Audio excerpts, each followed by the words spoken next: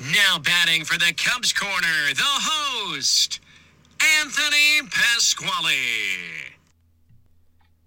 Hello, everybody, and welcome to another edition of the Cubs Corner. I'm your host, Anthony Pasquale, and as always, this episode is brought to you by Coach's Bar and Grill.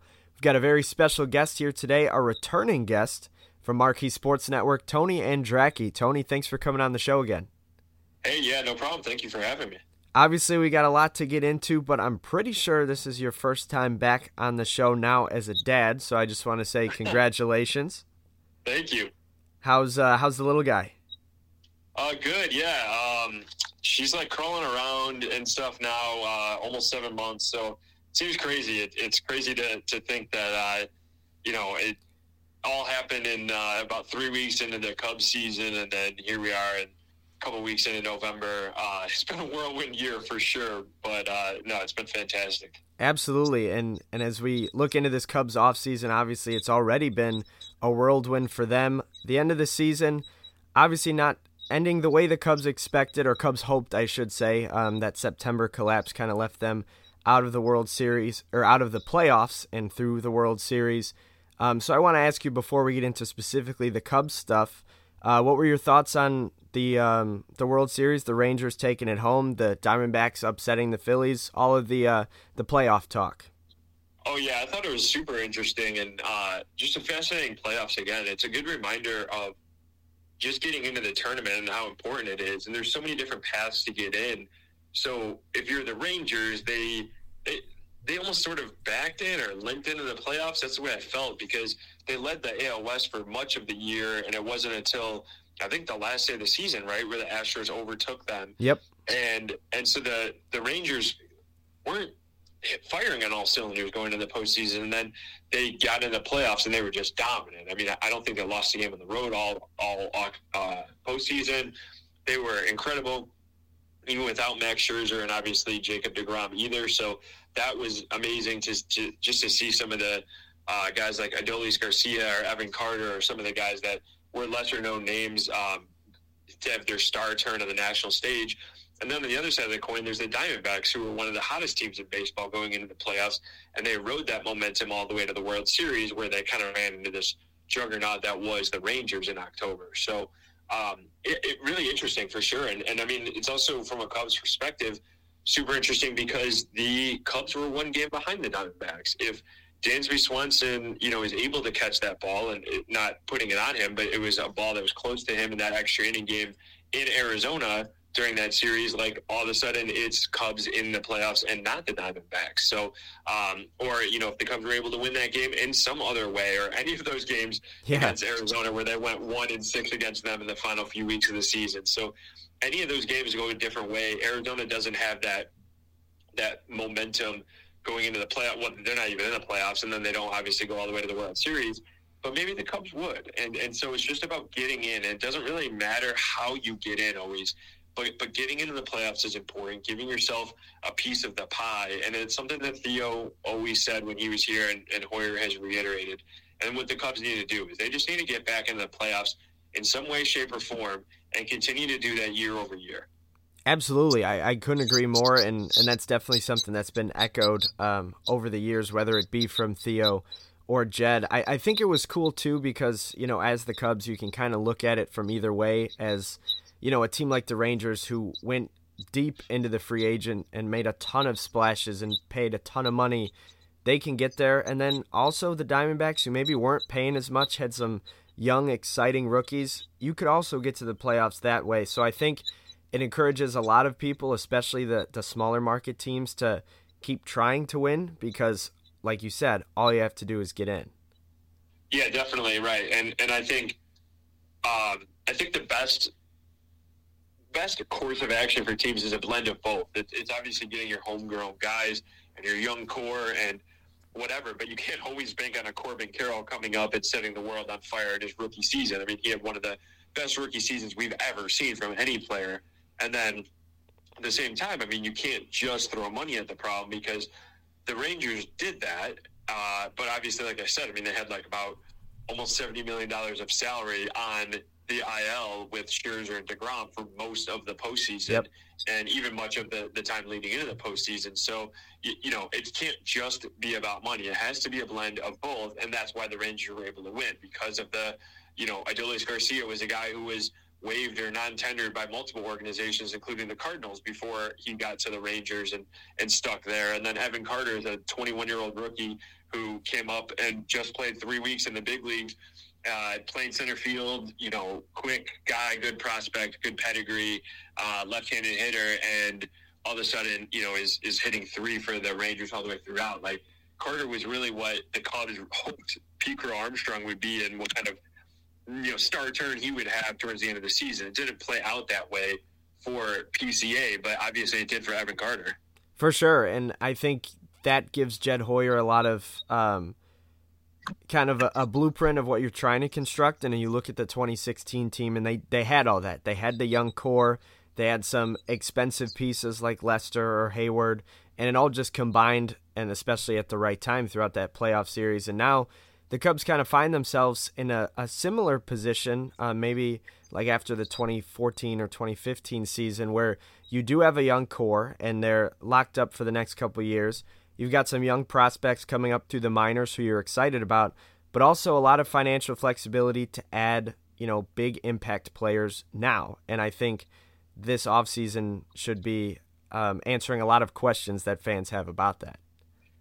Yeah, definitely. I think the financial flexibility is a good point for sure. They do have a lot of financial flexibility. They have, I don't know exactly what the number is, but it's somewhere around like 150 to 160 committed to the 2024 payroll.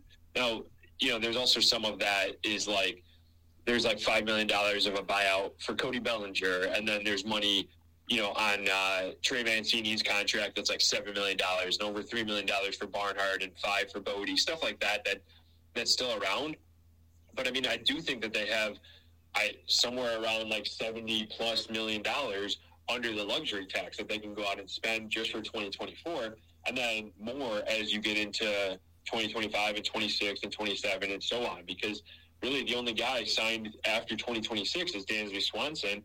But it is also nice that you have some cost certainty and stability with knowing what Nico Horner is going to make, and what guys like Ian Happ, knowing he's going to be around, and you don't have to worry about him hitting free agency and filling another hole there. So locking some of those guys up to extensions was huge.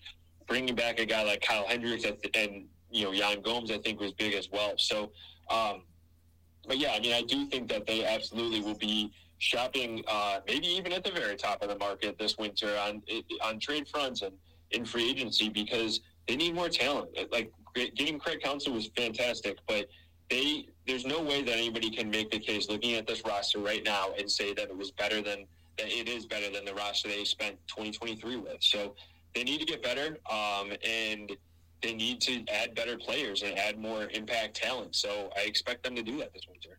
I do too, and before we fully dive into that and maybe talk about some of the managerial decisions as well as some players that are going to be on the market, this now has concluded the first season with the new rules, the pitch clock, the bigger bases, and the banning of the defensive shift. And you obviously had a little bit of a closer eye on it as well, and we all watched the playoffs and kind of saw the games pick back up a little bit. They weren't quite as fast as in the regular season, but I think that, of course, was expected. But what were your thoughts on the rules? Do you think they've worked? And also, do you notice them as much deeper and deeper into the season? Because I didn't. Yeah, it's a good question. I did not notice them. The bases, I didn't even notice from day one. I remember seeing images of the bases and the bigger bases, and you're like, wow, these look like pizza boxes. And then I remember getting to spring training in Arizona, and I'm like, oh, wow, I didn't notice the size of the bases at all. And the disengagements, I thought, was pretty minor. And the pitch clock was major, but it's not something you're conscious of all the time. It was really just something you're conscious of when all of a sudden you look up and it's 2 hours and 25 minutes into the game and the game's over. So, I did love that for sure. I enjoyed the pace of the game. I think that the only thing we're missing is downtime, and that's good. That's a good thing that there's less downtime. there was less downtime this past year than there was before. So I loved him. And I think with the shifting and stuff too, first of all, I love stolen bases, so I'm glad that there's more stolen bases in the game. I think that that's great. I think that the moves to create a bit more offense, more hits into the game also made a lot of sense. I don't know for sure how much that really made an impact, at least at like the top level. Maybe it raised the floor a bit, so there's not quite as many guys hitting 200 or 210 or 227. But I believe there's only 9 guys that hit over 300 in 2023. Qualified hitters, Cody Bellinger among them. And it was like the fewest in, I don't know, since the 80s or since the 90s that we had seen that. So I thought that was super interesting that like the ceiling wasn't quite as high as we had thought. And I was expecting with those rule changes, with the lack of shifts and the bigger bases or some of these other things, that like the offense would go up and that base runners would create more havoc on bases and open bigger holes, or again, the lack of shift would just create more singles. So I thought batting average would go up. I thought we'd have more players hitting over 300. So I was pretty surprised at that aspect of it. And I got to be honest, just watching the games and covering all year, I didn't really feel like offense was up. I didn't feel like there were more base hits or like the shift or lack of a shift changed things all that much. I just thought that the pace of the game was good and stolen bases are increased. But also like not to any sort of outrageous example. Like we weren't seeing full-on video game numbers from guys, except for like Ronald Acuna. But other than that, like we were seeing very realistic numbers across the board, I felt like. Yeah, me too. And I think you hit the nail on the head. The rules kind of almost intentionally, I guess stolen bases, you definitely saw the top end, the guys who you expected to steal definitely stole more. But with the just balls in play, it raised the floor more than it raised the ceiling, and I think that's a good thing too. But I think I don't remember who I talked to about it, but last year, I know Cody Bellinger, before they implemented the rules, he said, in grade school you hit a ball up the middle, it's a base hit. In high school, ball up the middle is a base hit. College, minors, line drive up the middle is a base hit, but you get to the pros and that's an out, and you have to make that adjustment. And we thought a lot of lefties would benefit. And one of the guys that I thought would benefit more than anybody was Kyle Schwarber. And he turned in his worst batting average ever. Yeah, I agree. Right, because like the lefties were shifted so much, and then all of a sudden they're not shifted quite as much. So I don't know what to make of that. Honestly, I don't know why guys would suddenly to not see major increases in batting average. Right. But that being said, I mean, Schwarber still had a very Schwarber-like season, right? Yep. He drew a bunch of walks and hit a bunch of homers. So I wouldn't – if you looked at his baseball card and you didn't tell anybody, like, this was the year with the rule changes and these were the years without, I don't think you'd be able to pick and figure out. It's very in line with the rest of his years, his career. And so I think that's what I liked about some of the rule changes. So I'm curious, though, to see – over a longer period of time and a larger sample, how that plays out, how that impacts players' numbers. Yeah, 1 year is certainly a small sample, and I definitely noticed the pace of game to improve. It was not an issue watching at home at all. The one thing I noticed that is like if you went to the game and you had to use the bathroom or go get a hot dog or whatever, you missed way more time than in other years. Yeah, for sure.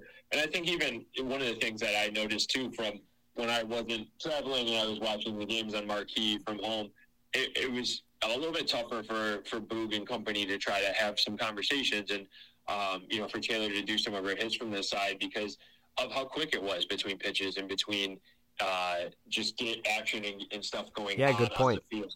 So I thought that was an interesting component and obviously affected us just in terms of putting on the broadcast for it. But like as a casual, if I were just a casual fan watching, I wouldn't have really noticed that kind of stuff.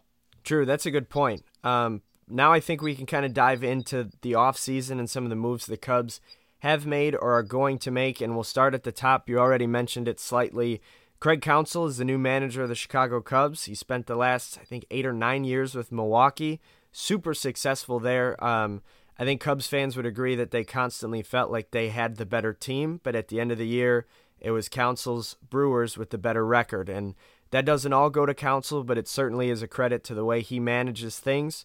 The shocking part of it all, it happened, I think, last Monday.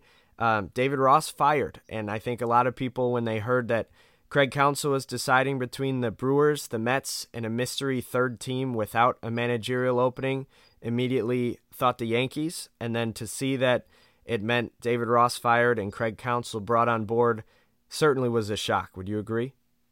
Oh, yeah. It was probably the biggest shock in my time covering the Cubs in terms of, like, news happening like that. Like, I can't think of something to really compare it to where I was like, wow, I'm so stunned, because even there was writing on the wall of the trading all the players away in 2021, or even of Schwarber being non-tendered and going into 2021, or any of that kind of stuff. So, like, I was pretty blown away. I was definitely surprised that it happened. I even had a buddy text me. Actually, several people reached out just in between the time of when Ken Rosenthal's first tweet came out that the mystery team was involved, and multiple people were like, is this the Cubs? Any chance it's the Cubs? And I'm like, no, well, there's no way they would do that to Ross. I just don't think that that's how they're going to play out. Ross under contract, he had just recently signed an extension, and they talked him up, and it seems like a weird time for them to, like, get rid of him and bring in Counsell. And then, sure enough, 20 minutes later, half an hour later, we see that it was Counsell, in fact, coming to the Cubs. So I was super shocked. I just really, really did not see that coming. I did not think the Cubs were making a move like that, a managerial change in the first week of November here. So I do feel bad for Ross and how it played out. I do give Jed a ton of credit for going after his guy and doing what he believes will help his team and the organization and serve the fan base the best he possibly can do. And I don't think that there's much of an argument to be made that Counsell's a better manager right now than Ross. I don't know anybody that's even making that argument in the opposite, that Ross is a better manager.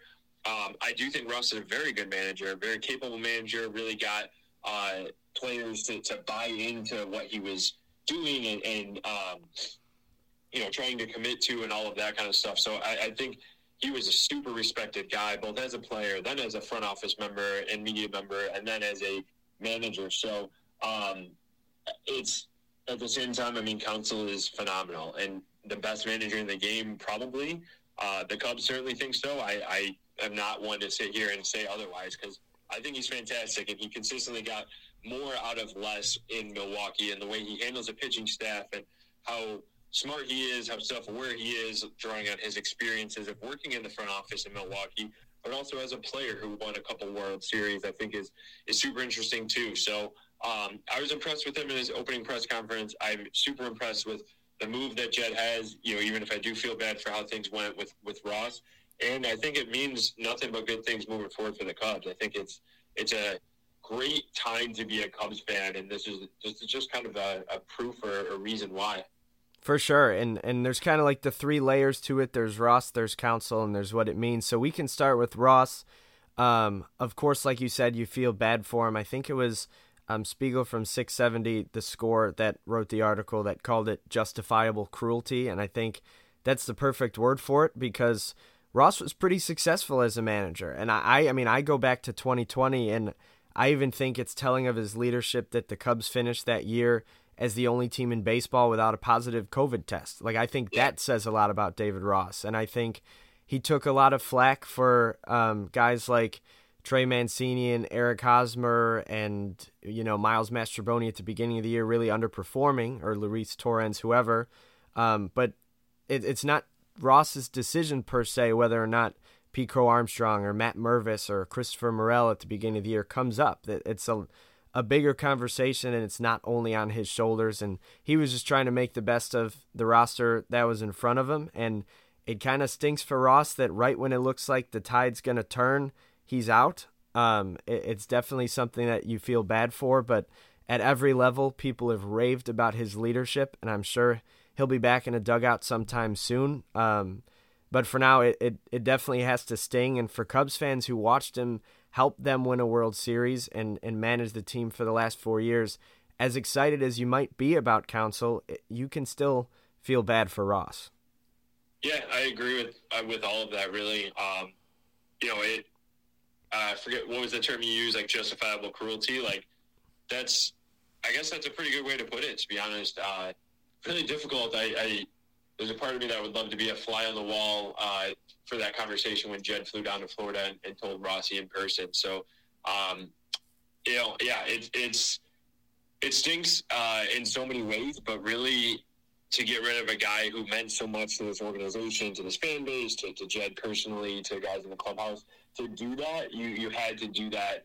There's only one guy that Jed would have done this for, and that's Craig Counsell. There's only one guy that he feels like is a noticeable or significant upgrade enough at manager and to get the most out of the roster, and that's Craig Counsell. So I think that there's some level of belief that, like, I even put into that, right? Is like, because of Counsell's reputation around baseball, and because I think there's also the aspect of it weakens the in-division team. If Counsell wasn't going to the Mets, he was very likely probably staying with the Brewers, and the Cubs swooped in and kind of kept that from happening. And now I think the Brewers are in a tough time of transition where they may be selling off parts, and they certainly don't have their front office chief from several years ago. David Stearns is now running the Mets, and Craig Counsell, their like all-star manager, is now running the Cubs. So, like, I don't.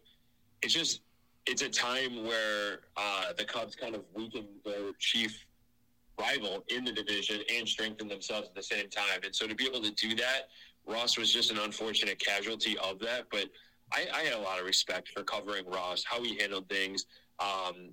I don't think he was perfect as a manager. I don't think a perfect manager exists. I don't think Counsell's perfect. But I do think that he deserves a lot of credit for how he got guys to fight for him and to motivate it.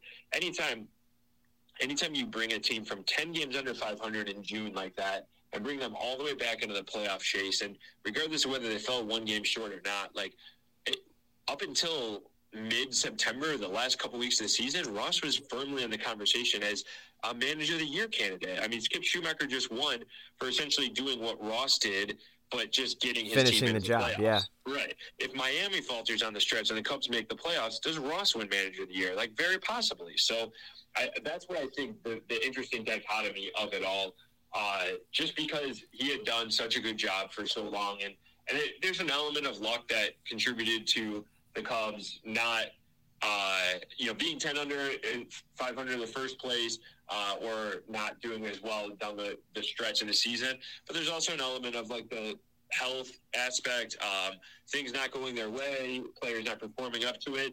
And honestly, I'm sure some of the moves that Ross could have made that could have been better as well. Certainly things that Jed could have done on the roster, especially in the bullpen, would have helped down the stretch too. So if the Cubs make the playoffs, I doubt they make the same move with Ross and add Counsell. But at the end of the day, like, Ross had 4 years of time here. He wasn't always handed the easiest hand from Jed, trading a bunch of players, multiple rebuilds. But I think now, the Cubs are definitely on the way up, and I think the Counsell addition only further proves that.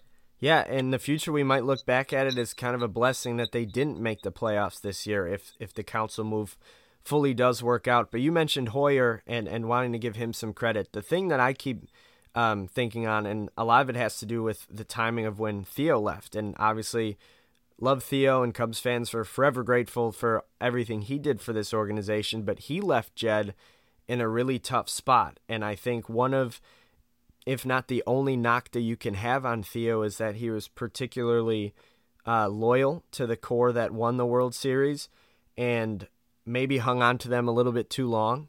And when you look at Hoyer, tasked with the seemingly impossible challenge of getting rid of those hallmark guys of the Cubs franchise, Rizzo, Bryant, Baez, Contreras now, Schwarber, of course, and even Ross now as a manager. But Hoyer's been able to do it, and it seemed like all those moves, for the most part, have panned out in the right way. And obviously there's a lot of emotion tied to it that Hoyer has astutely been able to kind of remove from those decisions. And I think all the credit in the world has to go to him. Yeah, I agree. It's the way that he's been able to remove emotion from making the decision, I think, is impressive, because he's a human being, and a lot of these moves made by front office members are made with human elements of trying to save their jobs, or trying to retain a player like Joey Votto in Cincinnati, who means so much to the organization and the city and the fan base, and paying him until he's past his prime and all that kind of stuff, which they obviously did.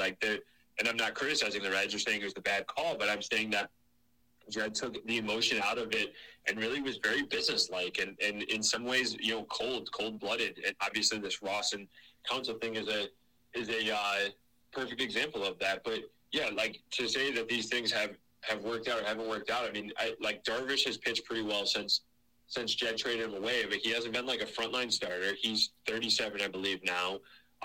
Owen Casey is about the only guy they got in return that looks like he might be anything or have any value, but he looks like he could be a potential stud for this team very quickly, possibly even as, in late 2024.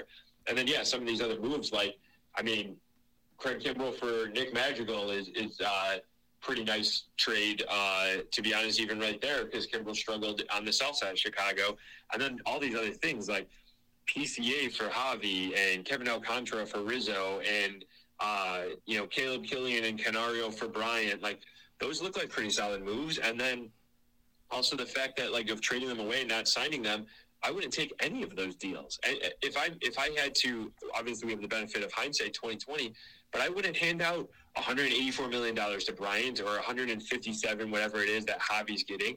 They have struggled to either stay healthy in Bryant's case or perform anywhere near their career levels in Javi's case. Rizzo dealt with concussion symptoms, but his production has been down. And Schwarber's awesome, and I love, like, the story, and I loved him as a person here and all of that. But, like, he still is like a 2-WAR player at best. So, that was a tough one, Schwarber, to, like, get rid of to non-tender. But it's hard to argue, really, with any of these moves paying off from the Cubs' perspective. I mean, look at Wilson Contreras even. Like, the Cubs had a better season without Contreras and he goes to St. Louis, and they struggle immediately with pitching. And it wasn't even June before he was immediately, like, he was already being, quote-unquote, benched from catching, and they were talking about playing him in the outfield or at first base or DHing or whatever, like, because he wasn't getting the most out of the pitching staff. So a lot of the moves Jed has made so far have paid off, but it hasn't resulted in even a playoff appearance since 2020 now. So, right. So we got to kind of see the end of the carrot at the end of the stick now, and, like, the Cubs fans need to see that for sure. It's like, let's see this all work for sure. And Counsell specifically is a huge part of that. Like, I do think there's more pressure. There's more pressure on Jed. There's pressure on Counsell. There's pressure on the Cubs to go out and do things and actually make it to the playoffs and make it to a World Series and win one. But that's a good thing. You want those expectations and heightened pressure.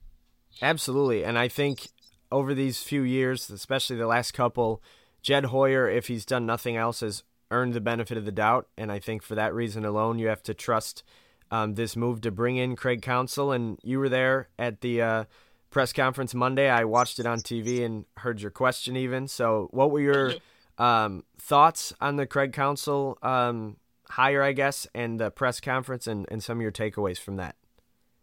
Yeah, I thought it was pretty impressive. It struck me how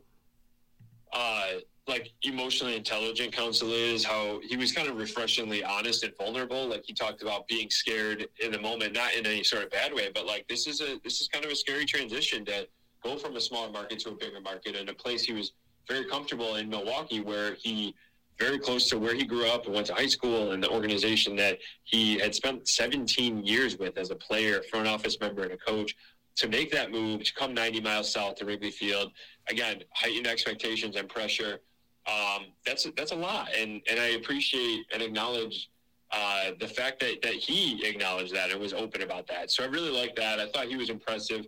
The other thing that stands out too is just the fact that, like, he is constantly looking for ways to improve and to get better and to challenge himself. And he believes that this is, like, the next frontier for him to challenge himself. So I think that's really cool too. So I was really just impressed with that overall. And, the old adage and joke of, like, can you win a press conference? Like, if you can, I feel like Counsell won that press conference. Yeah, I was impressed for sure as well. And you mentioned a few questions ago that 2024 has to be better. You have to get better than you were in 2023. And on paper, they're already better at manager, but they need to get better on the field. And I'm just going to list a few of the names that have swirled around in rumors that the Cubs potentially could be interested, whether that be on the trade front or in free agency. You've got, of course, Cody Bellinger and Jeimer Candelario, who left the Cubs, and then Rhys Hoskins, Justin Turner, Kyle Gibson, Shohei Ohtani, Yamamoto from Japan, who was stellar in the World Baseball Classic, and then some trade candidates, Tyler Glasnow, Juan Soto, Pete Alonso, who many in the industry think will get traded. Now, if you're the Cubs looking at this roster, I think for sure you have to figure out first base and third base, and obviously Bellinger could be a huge part of that if the Cubs do re-sign him.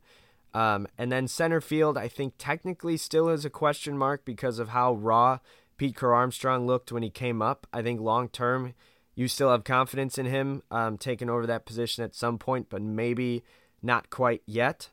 And then obviously you need some starting pitching, especially after Marcus Stroman, to me, shockingly, decided to opt out and go to free agency. I thought he was a shoo-in to remain with the Cubs after his injury and kind of struggles down the stretch. But what do you see when you look at that big picture? Yeah, I think there's a lot of different potential paths the Cubs can go here, but I do think that a lot of it really starts with three guys, with Bellinger, with Shohei Ohtani, and with Yamamoto, because those are the three guys at the top of the market that the Cubs would be and should be interested in. You talk about getting better, and as I mentioned earlier, like this 2023 team is not better because mainly Bellinger and Marcus Stroman are no longer on the team as of now. Stroman's not coming back. Bellinger might. And if Bellinger comes back, the lineup is at least as good as it was last year, but not better. And you can't necessarily project out to be better. You don't really know for sure, right? Like maybe Mervis puts it all together and is a factor at DH or whatever else. Maybe PCA is a great guy in center field. You don't really know. But it's at least like the same. And then pitching staff wise, Stroman was hurt and struggled down the stretch, but like you at least need somebody of his caliber to be, about as good in the pitching department, or you need somebody better. Yamamoto definitely seems like it, especially with seeing how Kodai Senga really performed well in his first season in America here. So I think it starts with those guys, and obviously Shohei's the white whale for everybody. The Cubs need more left-handed power. They needed really another left-handed bat. They need more offense. They have an opening at DH, and they will have an opening in the rotation in the future. So if ever there was a time to go after it and go all in with Shohei, going back to the financial flexibility we talked about, I feel like now is that time. So I don't know how this is all going to play out, but I do know that they absolutely should be shopping at the top of the market with some of these guys just because they need to get better. And I ultimately think, too, that the trade market, because the free agent market isn't super deep. There's only a few stars that we've talked about, but the trade market is definitely something that you can see maybe the Cubs would go after some guys there. Do you view so obviously Cody Bellinger is probably the first big domino, at least for the Cubs' plans. Do you view like a guy like Pete Alonso or Juan Soto more of like a pivot? If you don't get Cody Bellinger, maybe you trade for Pete Alonso to take the spot at first, or maybe you trade for Juan Soto to fill that outfield spot or DH spot? Or do you think in some world that could be, Bellinger and a trade for one of these guys? I think you can definitely make the case of being a both type of thing. I don't think that from where the Cubs are, the Cubs are acting like the Cubs again, right? Like this Counsell move proved that. They've proven that just the last couple of years with the Dansby deal and the Tyone deal and the Seiya deal and Stroman deal initially. And, they're handing out some nice contracts and something they hadn't done for years, basically from, after the Jason Hayward and John Lackey and Ben Zobrist additions, kind of all the way throughout until Seiya and Stroman. So I think it's certainly possible that they get multiple guys. I don't know for sure if it'll happen or not, but I think that they should be exploring all avenues to make the team better. And whether it's trade with Alonso or Soto or free agency, bringing back Bellinger or adding Ohtani or whatever, I think all of these things are part of it. They just need to get better. They need more talent and preferably more impact talent. All right. My other question is, to my knowledge, and I'm pretty sure the biggest deal they've ever given out was Jason Hayward's $184 million, right? Yep. Is this the year that the Cubs dish out a $200 million contract, do you think? Good question. I think personally there's only two guys that are going to get that, and that's going to be Shohei and Yamamoto. And I can't guarantee if Yamamoto actually gets it in his contract, if it's just some of the posting fee and stuff. So I don't know. I don't know if Bellinger will get it or not, but I'm going to say no. I don't think for sure that they do that this offseason here. Okay, and then so that would mean you would say Ohtani and Yamamoto for this hypothetical are out of the question. What then out of those other guys we named, what would make this a good offseason? Bellinger and who else? Yeah, I mean, I think it does start with Bellinger for sure, but I'd say Bellinger and, trading for Soto. Like, that would make it a really good offseason. And then adding relievers. I don't think they're going to get a guy like Hader and spend $100 million, but I do think they need to add a bunch of relievers, a bunch of guys who are veterans and can pitch at the back end of the bullpen. So I think bringing back Bellinger, adding more beyond that to the lineup would be important. I think trade is probably the most likely path, if not like Bellinger and Ohtani, which seems unrealistic, and then adding to the bullpen from there. And then for starters, obviously you do have Ben Brown and Cade Horton waiting in the wings, but as of right now, your opening day rotation looks something like Steele, Hendricks, Tyone, Wicks, and then some combination of Smiley, Assad, Horton, or Ben Brown. If they do address that, I know there's not a ton of super high-end guys, but there's Blake Snell, there's Aaron Nola, Sonny Gray, as well as some of the guys that got traded this past year, Lucas Giolito, Jack Flaherty, and then Stroman's obviously on that market as well, all below Yamamoto. Do you think that gets addressed in free agency or potentially via trade for like a Tyler Glasnow or maybe even a Dylan Cease on the south side? Yeah, I think it could be both. I feel like Cease won't be coming back here. That feels like just one of those unrealistic things that would be more fun to do in a video game. But yeah, I think probably most likely in free agency, but I think possible in trade too.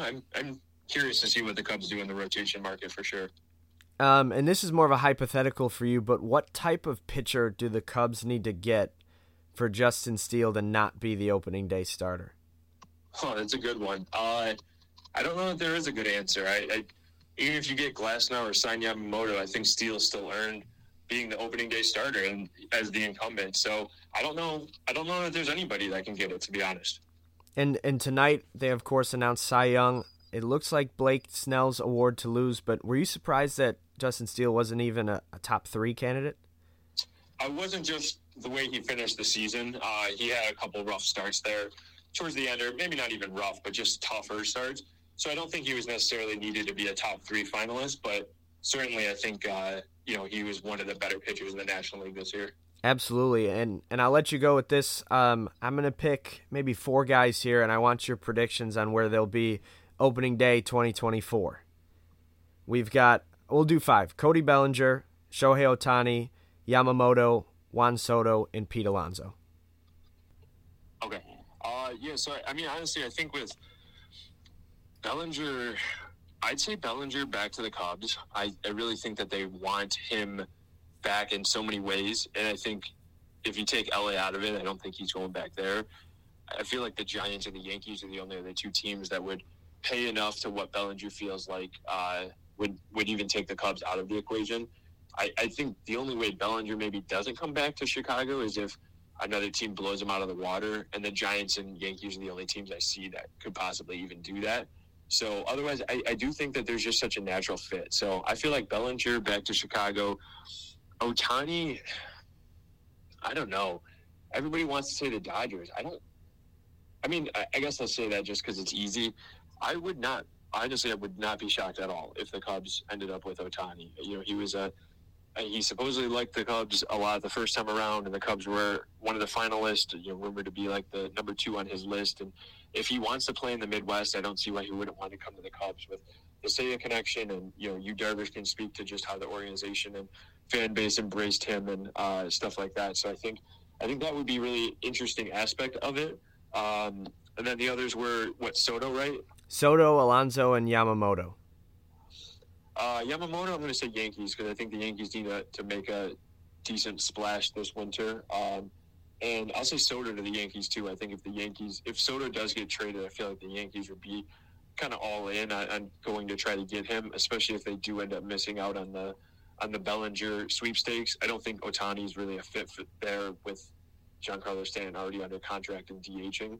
So I'd say Soto there, Yamamoto there as well, I think could make a lot of sense. they definitely need a pitcher and a guy of his caliber, and they have the financial might to do that. Mm-hmm. And then Alonso, I'm going to say he stays in New York. I feel like they'll keep him there and maybe lock him up to even an extension, because they have a lot of money for sure, and they've invested already in that. But I mean, remember, they tried to sign Carlos Correa, and they'll continue to try to sign people. I'm sure they'll probably be in the Shohei sweepstakes and all of that. So I feel like they'll keep Alonso. They won't trade him. I don't think they want to go through any sort of long rebuild. So I feel like they'll keep Alonso and then work on an extension with him.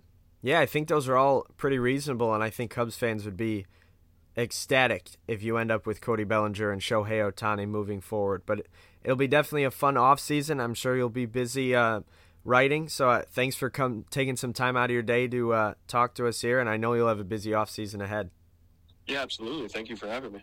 All right, that'll do it for this edition of the Cubs Corner. As always, brought to you by Coach's Bar and Grill and available on the Cubs HQ website, Apple Podcasts, and SoundCloud. Thanks again, Tony. Yeah, no problem. Thank you all for coming to the Cubs Corner.